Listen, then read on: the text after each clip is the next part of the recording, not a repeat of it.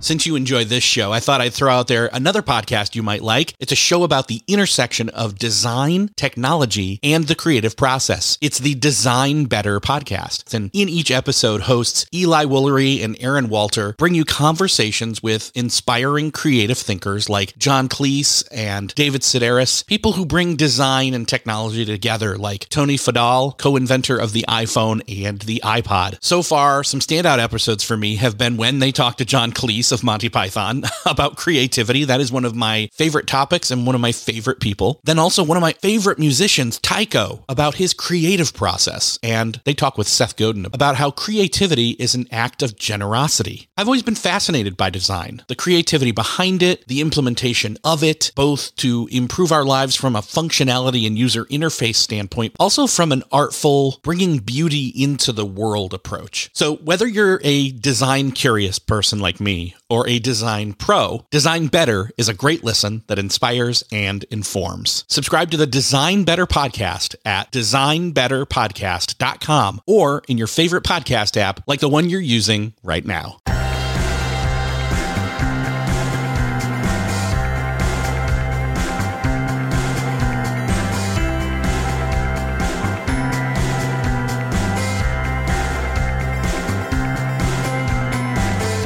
Hello and welcome back to another episode of Beyond the To-Do List. I am your host, Eric Fisher, and this is the show where I talk to the people behind the productivity. This week, I'm excited to re-release a conversation I had with Gretchen Rubin. She is the author of several books, including the blockbuster New York Times bestsellers, Better Than Before, The Happiness Project, and Happier at Home. She's also host of the very popular podcast, Happier with Gretchen Rubin, that she does with her sister.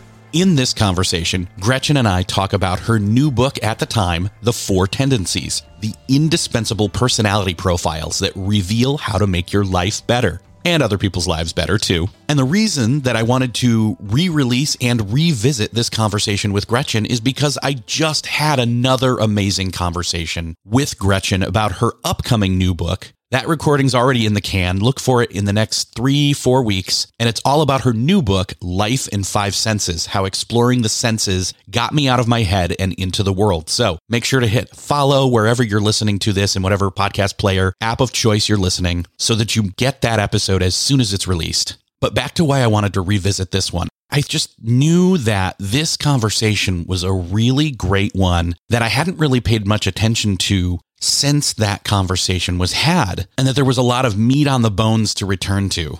And essentially, this book is another part in her multi-book investigation into understanding human nature, and that she realized by asking the dry question, how do I respond to expectations, that there was a lot of self-knowledge to be gained there. She discovered that people, based on their answer to that question, fit themselves into one of the 4 tendencies, and that based on where we are in those, you can use that framework to then make better decisions and meet deadlines, suffer less stress, and engage more effectively. And I need all of those things these days, much more than I think I have in recent history. And the 4 tendencies, basically, by going through this conversation, you're going to figure out how to get happier and healthier and more productive and more creative and all those good things by knowing how it is that you group yourselves into meeting other people's expectations as well as your own internal expectations. So that's what this conversation with Gretchen is about. I'm going to get out of the way and just say, enjoy this conversation with Gretchen Rubin. Well, this week, it is my privilege to welcome author, blogger, and fellow podcaster Gretchen Rubin to the show. Welcome to the show, Gretchen. I'm so happy to be talking to you. So I was fascinated to find out that you actually were involved a little bit in law before you became an author. I really had a great run as a lawyer. So I went to Yale Law School and I was editor-in-chief of the big law journal there, the Yale Law Journal. And then I went on to clerk for Sandra Day O'Connor on the Supreme Court. And it was during my clerkship for Justice O'Connor that I was like, you know what? I think I would really prefer to be a writer instead of a lawyer. And that's when I began to make the transition. So I had a great experience in law. I definitely don't regret it, but I'm sure glad that I made the switch. So the switch to authorship, even then, you were writing things like what people don't know is that your recent books, like that people are familiar with, The Happiness Project, Happy at Home, Better Than Before, and the new book, The Four Tendencies, are all more recent books, but you have books that predate that. Yes. No, it's funny. It's one of those things like I worked 10 years to be an overnight sensation. Yes. A lot of people just assume like, oh, you had a big hit with your first book. I'm like, no, that was my fourth book. And I loved the books that I wrote before, and really they're all about human nature. To me, they feel very connected, but I think to the outside world, they seem less connected.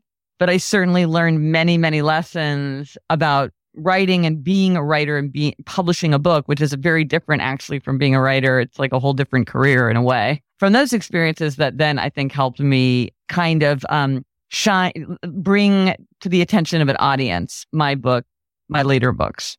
How did you go from this idea of writing about JFK to talking about happiness, this somewhat vague word sometimes? Well, it's funny. It was this very inconspicuous moment in my life. So as you say, I was finishing up my biography of John F. Kennedy. And there's a period when you're finishing a book where it's kind of, you're finishing that work. And so you begin to have the time to sort of think about other things. And so I was on a bus in the pouring rain and I thought, well, what do I want from life anyway? I had kind of one of those chances to ask myself these big questions that you don't often ponder. And I thought, oh, I want to be happy. And I realized I didn't spend any time thinking about whether I was happier, whether I was even happy or how I could be happier. And so I thought, well, I should have a happiness project. And that was the phrase that I used in that first thought.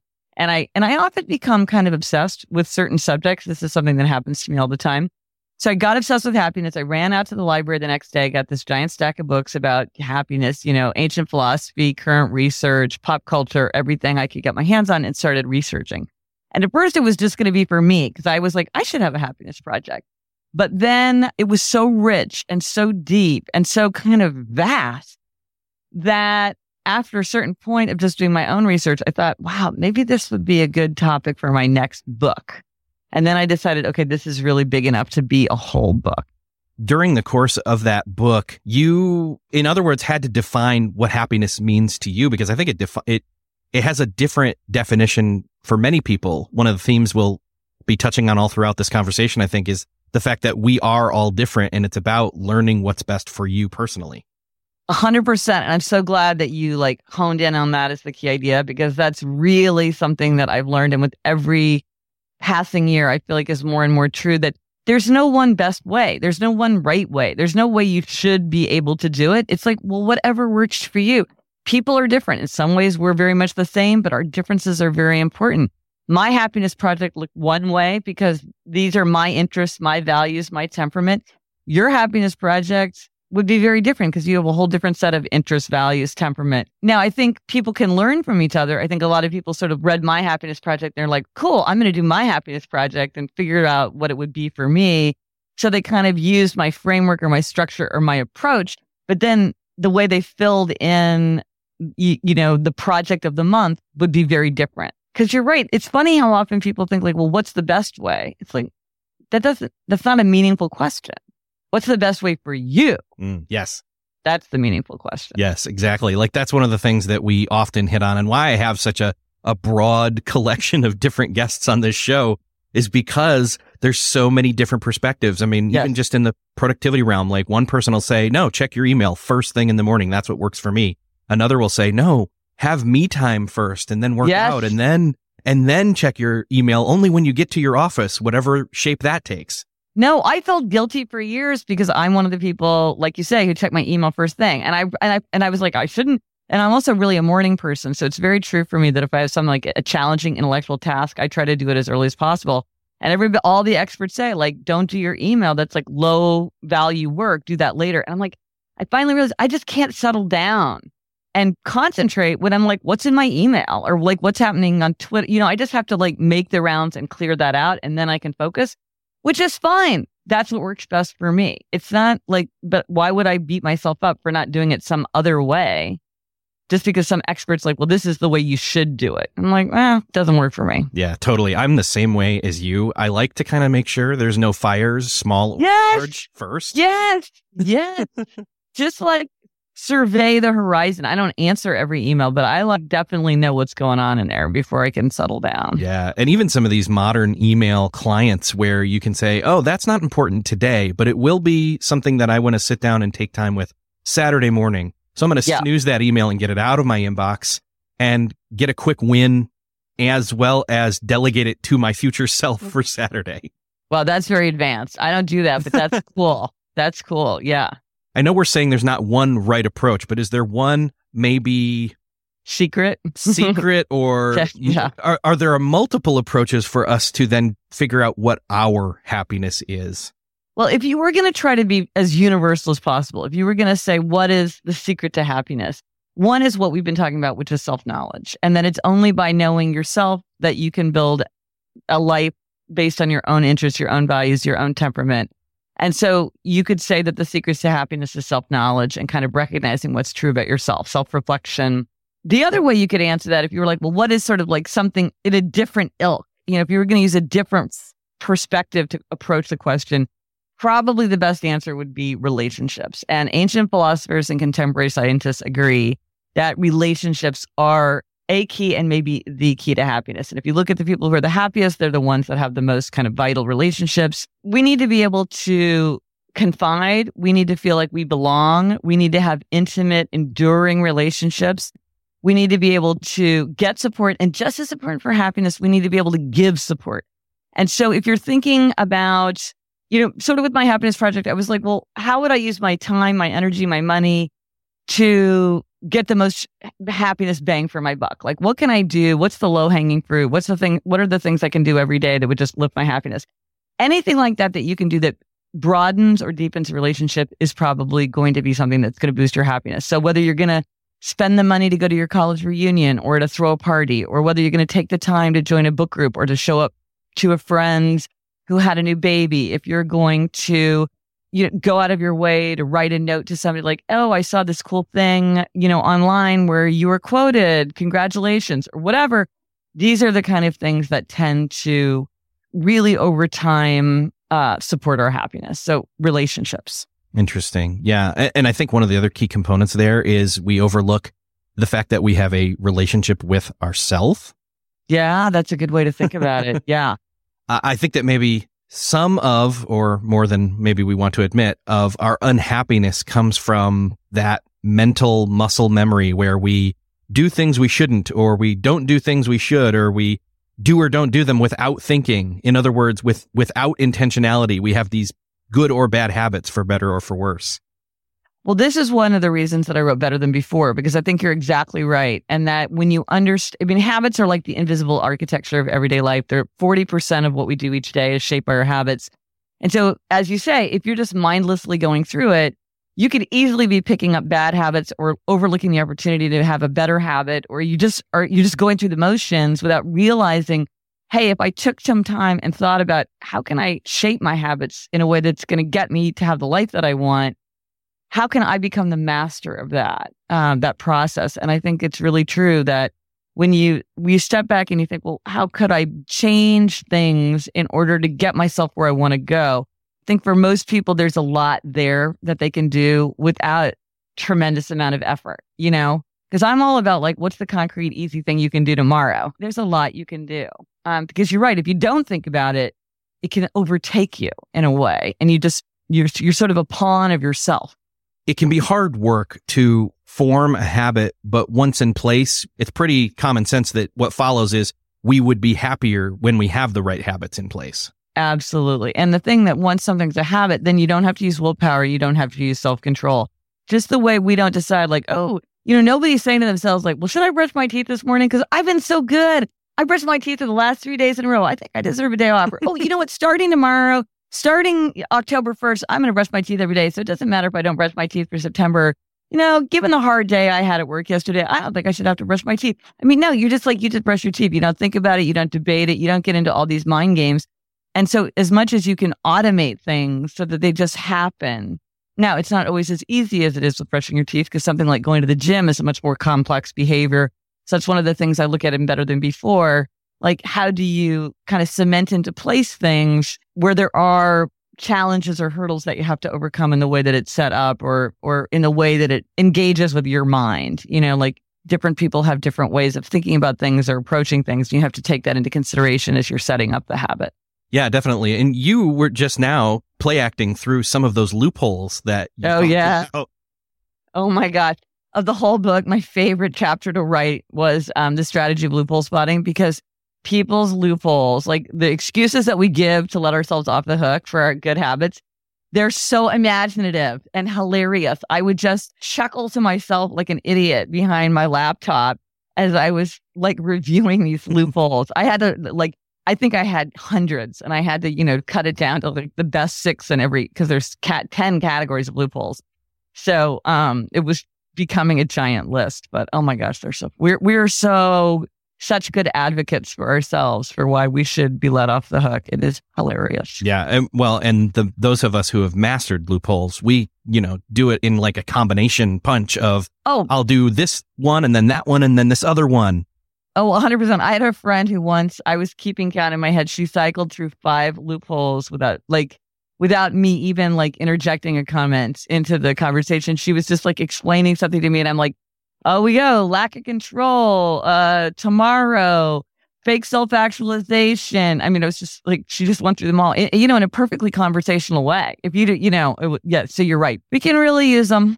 Everybody has a favorite. My favorite is false choice. That's when I'm like, oh, I'm so busy writing, I don't have time to go to the gym. Or with all the work that I've been doing, I couldn't possibly, make a dentist appointment. It's like, you really don't have time to make a dentist appointment. I think you could, that's a false choice. Yeah. Mine is very much the tomorrow. I'm always just like, you know what? Let me get it all together and in order, and I'm going to cross that line, and then I'll just move forward perfect from then on. No, it's this fantasy that tomorrow is going to be, it'll be easier than today for whatever reason. That is one of the most popular loopholes for sure.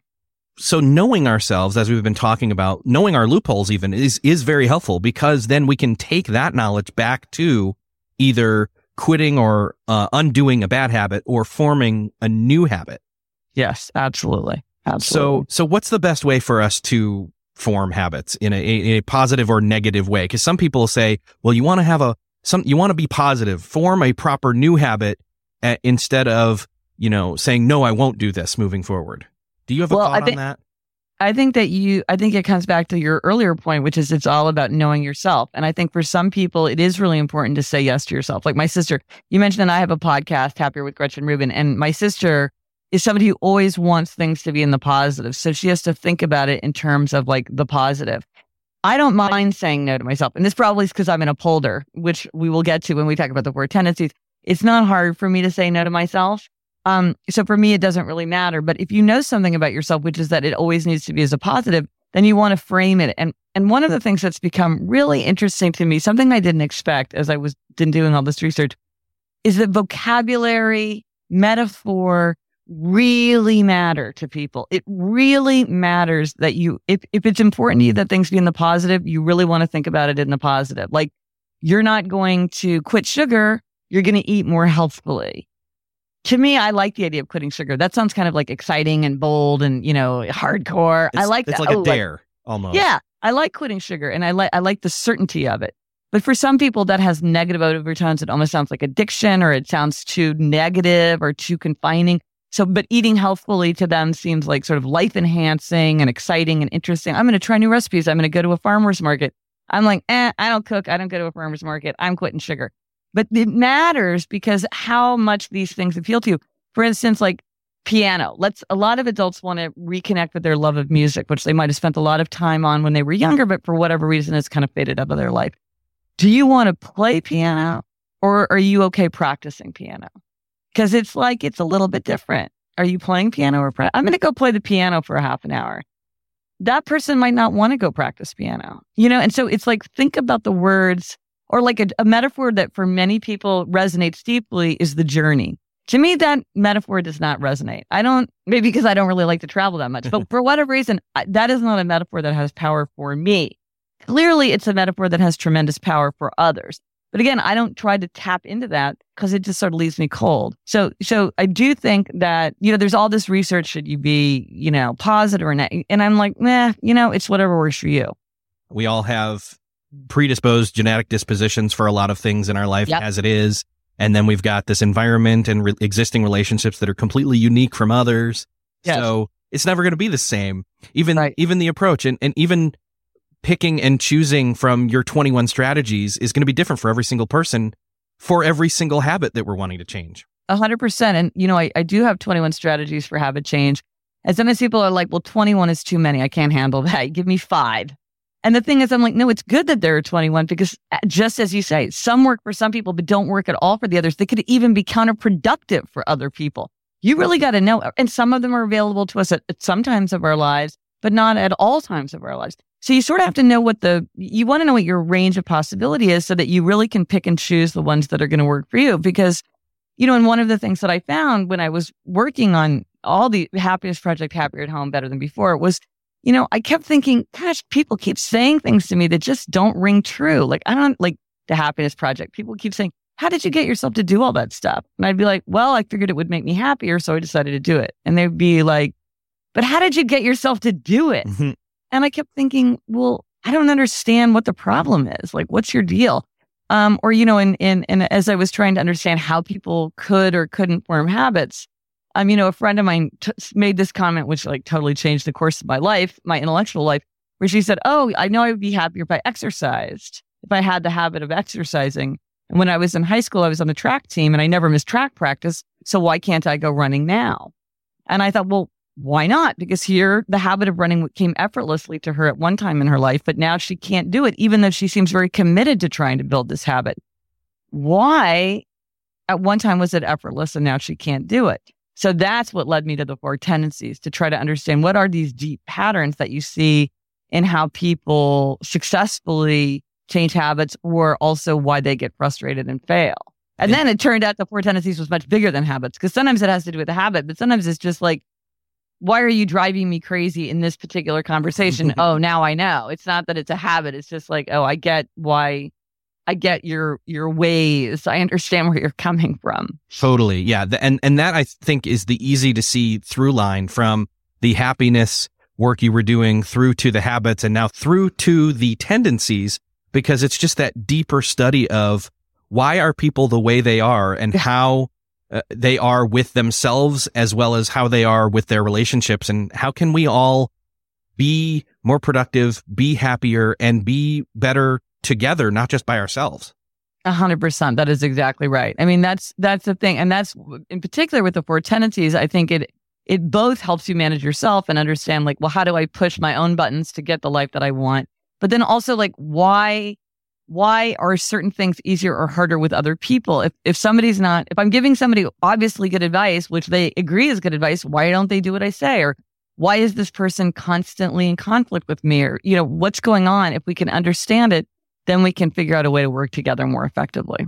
So the 4 tendencies is this personality framework that you created. We have to be clear about that. This is brand new. This is from you. Yeah. This is from your research in these other fields we've already talked about. And it's basically all about working better with others, understanding our own tendencies, our own kind of natural motivations. And as I was reading this, I kept thinking to myself, that's a little bit like what the Enneagram is, which I had Ian Cron on the show a couple episodes ago to talk about this. What's your opinion on the Enneagram? Well, I love personality frameworks, and I think that they are really useful to help shed a spotlight on kind of hidden aspects of our nature. And so I love them all. I love the Enneagram. I love a million of the Big Five. I love a lot of them. I think that one of the strengths of my framework, the 4 tendencies, is my framework is very, very narrow. So the Enneagram is trying to describe your whole personality. It's trying to paint a picture of the kind of person that you are.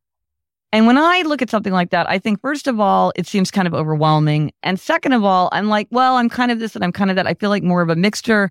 I don't feel like people are striding around in these 9 archetypes the way the framework suggests as much as it does. I don't feel like people are packaged together in these coherent groups so much. The thing about the 4 tendencies is about one extremely narrow aspect of your personality. How do you respond to expectations? Now, we all respond to outer expectations, which is like a work deadline, and inner expectations, which is like a New Year's resolution. And sometimes certain kinds of people will respond well to an expectation, outer or inner, and some will resist an outer or inner expectations. And that's what makes people fall into my 4 categories: upholders, questioners, obligers, and rebels. But in my framework, it explains, I don't seek to explain anything else about you.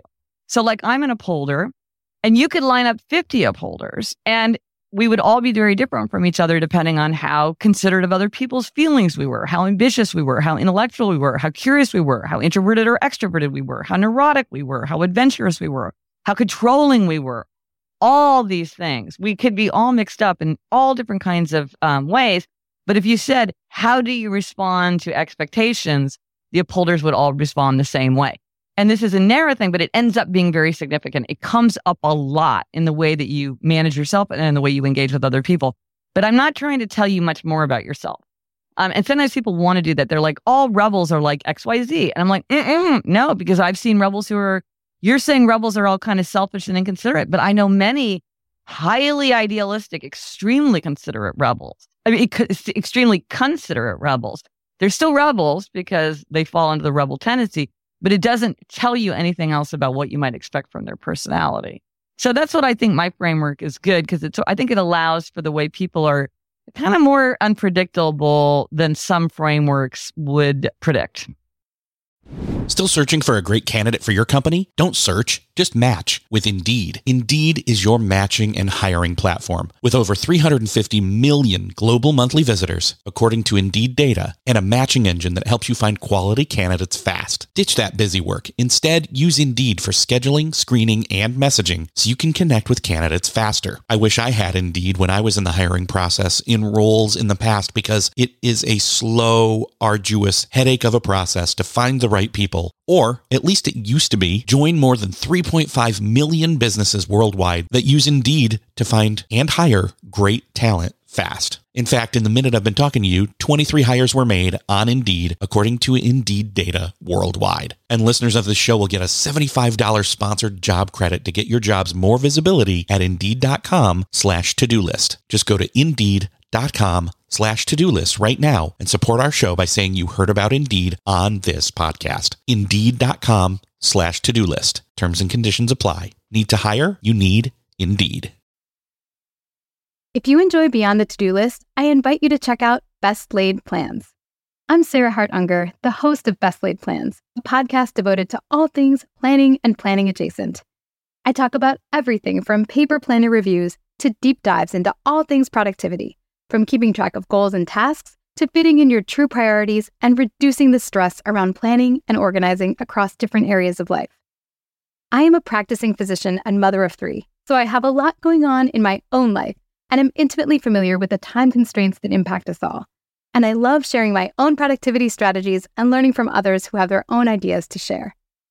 I invite you to check out Best Laid Plans, available on all podcast platforms, or visit my website, theshoebox.com, theshubox.com, to learn more.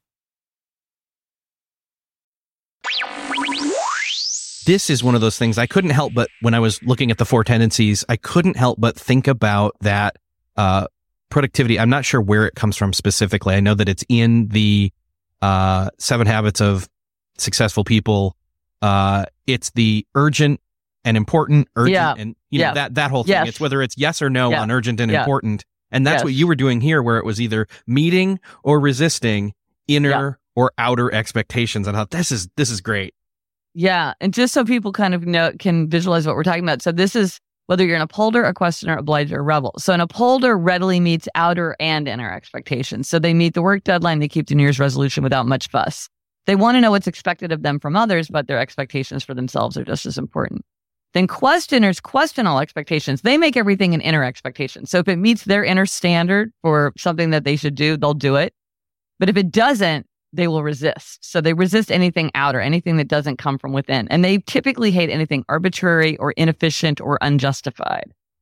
Then there are obligers, and that's my friend on the track team. So obligers readily meet outer expectations, but they struggle to meet inner expectations. So when my friend had a team and a coach waiting for her, she had no trouble showing up. But when she was just trying to go running on her own, she struggled. And then finally, rebels. Rebels resist all expectations, outer and inner alike. They want to do what they want to do in their own way, in their own time. And typically, they don't even tell themselves what to do. So you're right. It's like outer, inner. It's like each one is a different variation. Of the combination of meets and resists inner and outer expectations. And then you can start to imagine when say one person, one tendency starts to work with or is married to, for that matter, one of the others, and you've got to figure out where the friction lies and how to work best with each other. Absolutely. So, and by the way, there's a quiz online. People usually know what they are. People around them are just from hearing the description, but there is a quiz online at happiercast.com/quiz if people want to take the quiz. But something that you point out, and I have a whole section of the book that's like what happens when people pair up, whether it's in romance or at work or parent-child or whatever, like certain combinations work better typically. Now, because of all the different ways that people are made and built and all, like to have a successful marriage, like there's a million different things. But if you're just looking at the part about how you respond to expectations, if you're just thinking about tendency, one of the things that you would say is, well, it's pretty hard for an upholder and a rebel to get together because they just are very opposite personalities and they're very extreme personalities. And they really don't see the world in the same way. They don't have the same kind of sense about how they want to use their time. They really don't have, they have many values that really don't line up. So that can be hard if you have an upholder. Now, I've definitely heard of partners and like married people who are upholders and rebels. It tends to be tougher. On the other hand, like rebels and obligers, almost always, if a person is a rebel and they're paired up with somebody, either in romance or at work, like they have, they're a founding team, almost always the rebel is paired with an obliger. Now, there are exceptions, but almost always. And so if someone's a rebel and somebody else is around them, I'm like, chances are very, very good that person is an obliger, because that's a much more stable, successful kind of pairing. And then you get into situations like you manage a team of all different tendencies. Well, then you got to figure that out. So there's things that you could do if you knew, well, people are going to have different perspectives on this. How could I think it through in all the different ways that they would think about it? Or maybe I understand why I'm having certain kinds of conflicts or frustrations based on the tendencies. For sure. Yeah. Well, and so you said you're an upholder. And so I think if I think back to you were getting all these answers, you were saying you were getting all these answers from people who were like, well, how did you make yourself do that? Well, that's inherent in your upholderness that you meet outer and inner expectations. So you have that naturally in you where others don't. 100%. And now I so much have so much more empathy and compassion for other people because I understand there's certain things that just are easier for upholders than they are for the other tendencies. They just come more naturally. And there's good sides to that. There's also downsides to that. All the tendencies have strengths and weaknesses. But it's to something like, how did you get yourself to do all this stuff in your happiness project? Or how did you get yourself to switch from law to writing? I'm like, I just decided to do it. And then I did it, and other people are like, what? And so now I understand, okay, it's not that hard for me, but how would I help somebody else do it in the way that's right for them? Yeah. Because there's definitely things you could do, but now I understand why people had that reaction. So the people that listen to the show, I know, are very much in the vein of, I struggle with getting myself to do the things that I want to do or should do. So how do you suggest they start once they recognize that in themselves and maybe they know which tendency they are? How do they progress from there? So very typically when a person has ideas like, I can't get myself to do the things I want to do for me. I can always make time for other people, but I can't make time for myself. I keep promising myself something and not following through. Something's so important to me. I don't understand why it's not reflected in my life. These are very typically associated with obligers. Now, it can come up with the other tendencies, but very often it's with obligers. And that makes sense because obliger is the biggest tendency. It is the one that the largest number of people fit into. For both men and women, it is the biggest tendency. You're either an obliger or you have many obligers in your life. They are the rock of the world. And so if you are having this struggle, my first thing to say to you is you are not alone. Many people have exactly the same problem. And it's not that you're lazy. It's not that you lack willpower. It's not that you should be able to do something the way your upholder sister-in-law, who's like me, can do it. You just need to figure out the way to crack the code for an obliger. And here is the answer. Here is the solution. Here is the thing that always works. And it is super simple once you understand what it is that you need. If you're an obliger and you readily meet outer expectations, but you're struggling to meet your expectations for yourself, which you are because that is the definition of an obliger, the solution is to create outer accountability for whatever that inner expectation might be. And once you understand that what you need to do is to create outer accountability, there are a million ways. And I have loved seeing the ingenious, imaginative ways that obligers have created outer accountability in circumstances where I would have thought, I don't even know how you would do that, but they have figured out ways.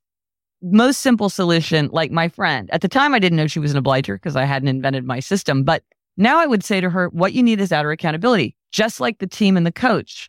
You need something like that. So you need to sign up for a class where the teacher's going to notice if you're not there. And by the way, you're taking somebody's slot. So if you don't go, that means somebody else can't go. Or you're going to pay for a class where it's going to hurt you in your pocketbook if you don't go. Or you're going to sign up for a trainer who's going to be annoyed with you if you don't show up. Or you're going to work out with a friend who's going to be annoyed if you don't show up. Or you're going to go with your dog in the morning and your dog's going to be so disappointed if he doesn't get his morning run that he loves so much. Or you're going to think about your duty to be a role model for other people. I want to model good behavior for other people. I want to model the habit of exercise. I want to model the habit of keeping my promises to myself. I'm going to tell my family I'm doing this or my coworkers I'm doing this. So they're going to hold me to it. Or I'm going to raise money. I'm going to run a 5K for a charity that's important to me. And they're not going to have as much money if I don't follow through. Or maybe I can even think of my future self. Well, the Gretchen right now doesn't want me to do it, but future Gretchen is going to be so disappointed with me if now Gretchen doesn't go for a run.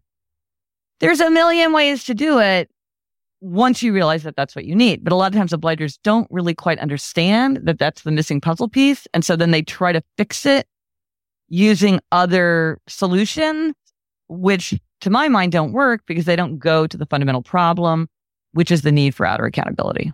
Right. And we were trying to fix the problem with other people's solutions.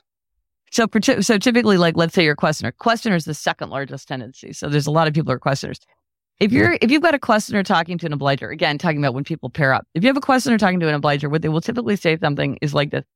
If you think that running is so important to you, why don't you just do it? I mean, just stop talking about it all the time. Just do it or don't do it. But I don't want to hear you talking about it anyway. Why don't you just sit down and think about what's really important to you, why this really matters to you, really get clarity on what you want and why this is going to be different. And once you have that clear motivation, that inner clarity, then you'll have no trouble doing it. And the obliger's like, okay, I'm going to sit around here and ponder my inner motivation for, unto infinity, and it's not going to make a difference. That would work for a questioner. Because questioners are like, why am I doing this? They want justification. They want clarity. They want rationale. They want to know that it's an inner expectation. Why do I expect this from myself? What do I expect from myself? And then they can execute because they can meet inner expectations. That doesn't work for obligers. And so you have somebody who's very well intentioned in giving what they think is like priceless, valuable advice, but it's just not, it doesn't resonate because obligers just see the world in a different way. Well, and not to paint the rebel in a negative light necessarily, but they seem like they would be the people who don't care about their own inner as well as their outer. So how do you get them to do anything, not in like a manipulative way, but like in a collaborative way? Well, that is a really interesting question. It's something that rebels themselves think about a lot because a lot of the strategies that work for the other tendencies don't work for rebels. And certainly, as you say, the fact that somebody won't do what you ask or tell them to do is something that can cause a lot of conflict in relationships. So here are the two things to think about with rebels if you're trying to manage yourself or manage a rebel. The first is to remember that rebels can do anything they want to do. They can do anything they choose to do. They always want to be choosing. Why am I running right now? Because I feel like running, or I choose to run. So one way that you can kind of appeal to the rebel tendency is to remind them of their identity, because they always want to be authentic to their true identity. So if you're tapping into their ideas of like, I want to be a responsible leader. I want to be a powerful voice for change. I want to be a loving, consistent parent. I want to be energetic and healthy. I'm not the kind of person who would let other people down. I'm a considerate team member. These are identities. And when you can show somebody that what they're doing is inconsistent with their identity, then often it doesn't, then they feel like, oh, this isn't the person that I want to be. And related to that, or another way to think about it, is information, consequences, choice. You give the rebel the information that he or she needs in order to understand the situation. You tell them the consequences of their actions or inactions, and then you allow them to make a choice. So you could say to somebody, you're always coming late to these meetings. And when you come late to a meeting, it makes me feel like you think that you're more important than I am and that your time is more important than my time. And it also means that I can't rely on you. And, I don't even want to see you in my calendar because I know you're going to screw up my whole day. So I don't want to put you in my calendar. That's information, consequences, choice. I'm not going to say like, so you have to start coming on time, because if I say you have to start coming on time, then the rebel's like, you can't make me. I don't have to do anything. You're not the boss of me. But if I'm just like, this is the situation, or, you could use it in a way where it's more like, if you come to the staff meetings, you get to have input onto like who does what, who works on what project.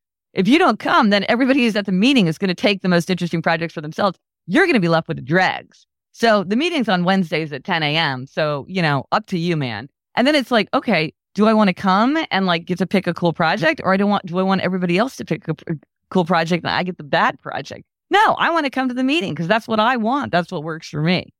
So, but the problem is two things. One is with the rebel, you have to allow negative consequences to fall. You cannot protect them. You cannot rescue them from any kind of negative consequences.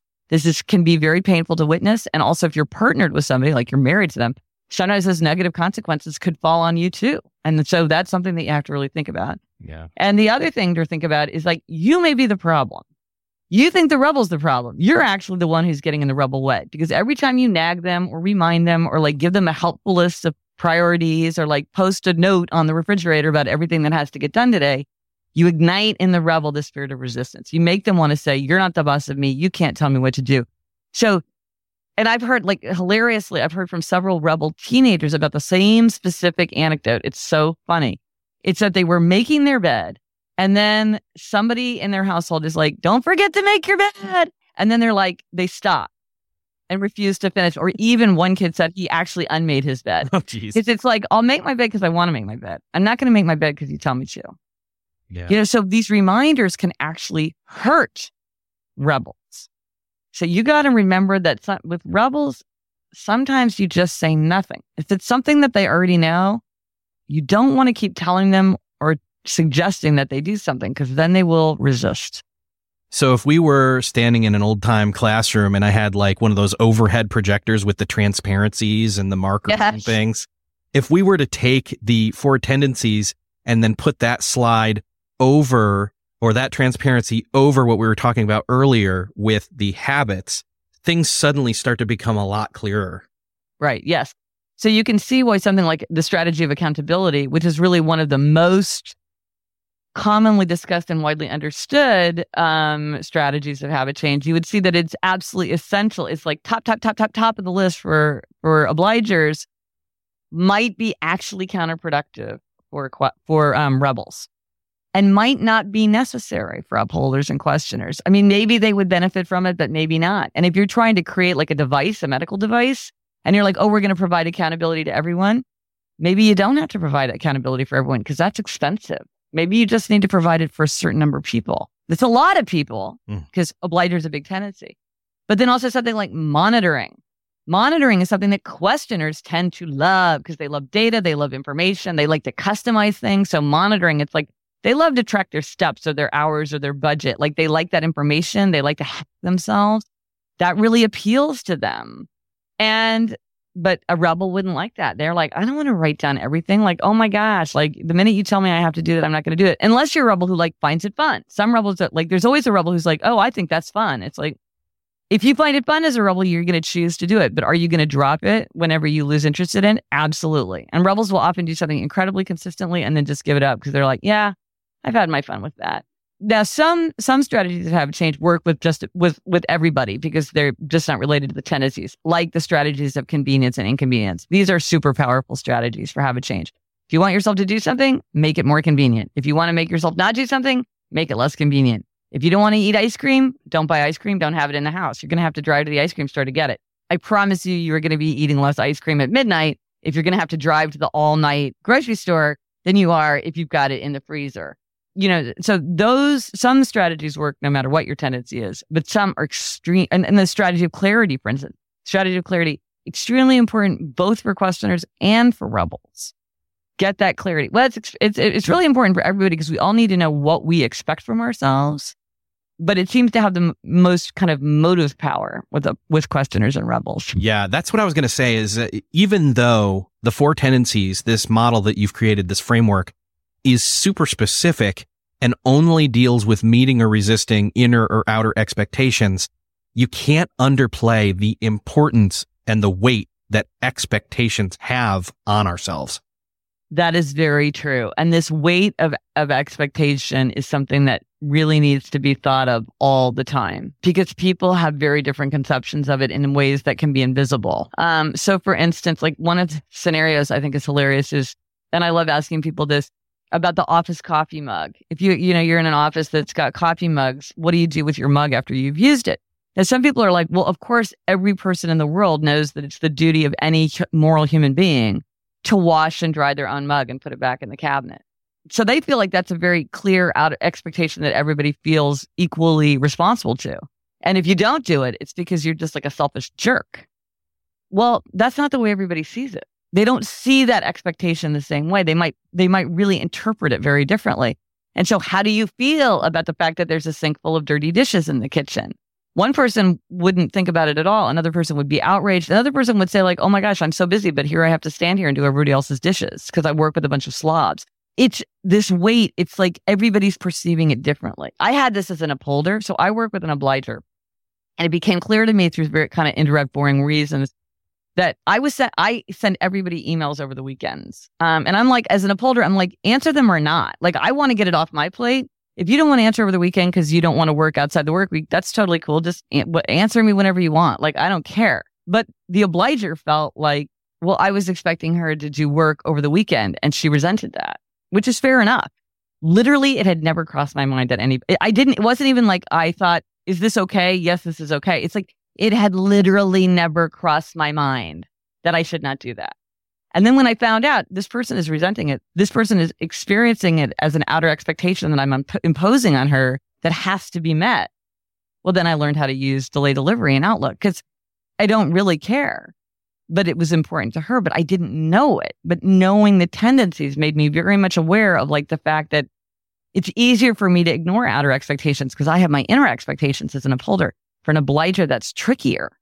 And so I'm now thinking about the way that I'm out in the world in a very different way and hopefully being less like clueless and unthinkingly rude than I was before. Yeah. Well, yeah. And regardless of which of these four tendencies we have, like you said earlier, there can be rebels who can be completely considerate.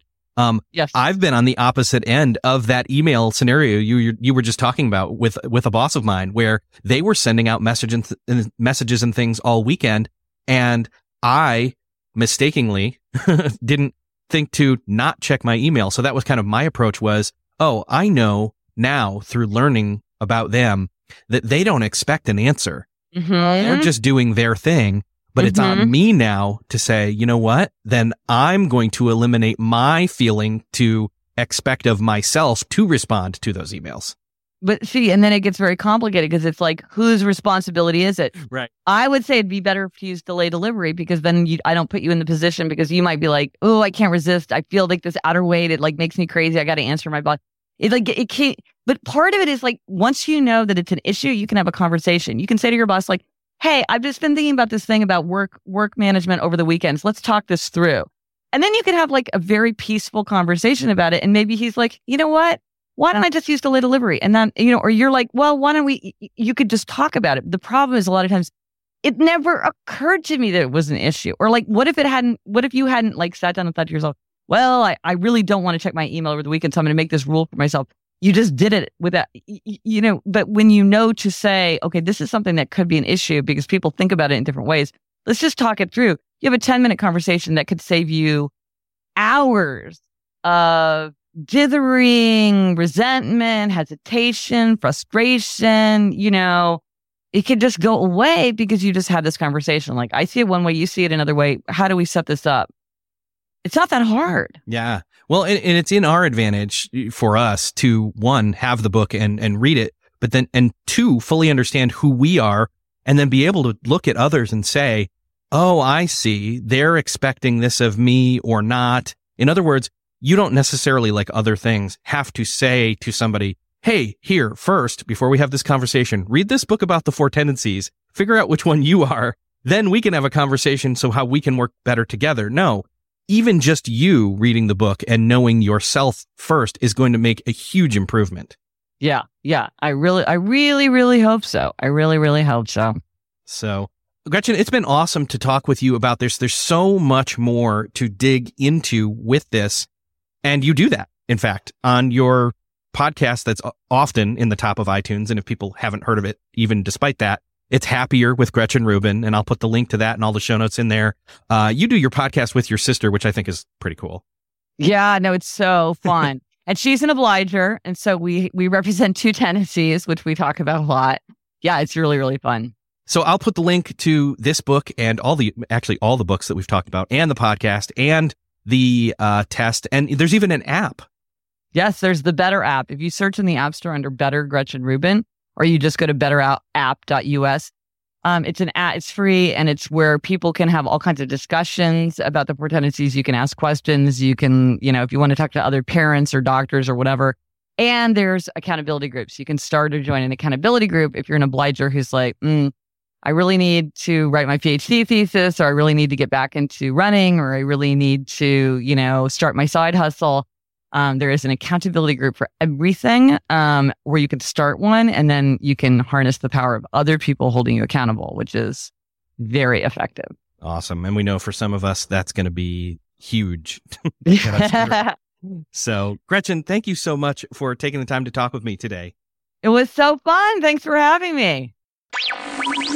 Well, that's another podcast crossed off your listening to-do list. I hope that you enjoyed this conversation with Gretchen Rubin. I know that I really enjoyed revisiting this conversation. And again, I was sparked to do that because of the next one that I already have recorded. I know what you're in for. Hit that follow button in your podcast player app of choice right now to make sure that that episode is delivered to you immediately when it's released in the next 3 to 4 weeks or so. I'm really looking forward to it, as well as the reception to it and her book, The Five Senses. If you found this conversation helpful or you're looking forward to that next conversation with Gretchen, why not share this podcast with someone that you know? Do them a favor, do me a favor, help the show out, help spread the word. Think of that person that you know needs or wants to hear this conversation and that upcoming one, and send it over to them. Hit the share button in your podcast player, app of choice where you're at right now. Send it on over to them. Maybe share some insights about the 4 tendencies that you learned from this conversation. I'm sure they would love to hear it, whoever you're thinking of. They'll thank you for doing that favor for them. And so will I. Thank you for sharing. Thank you again for listening, and I will see you next episode.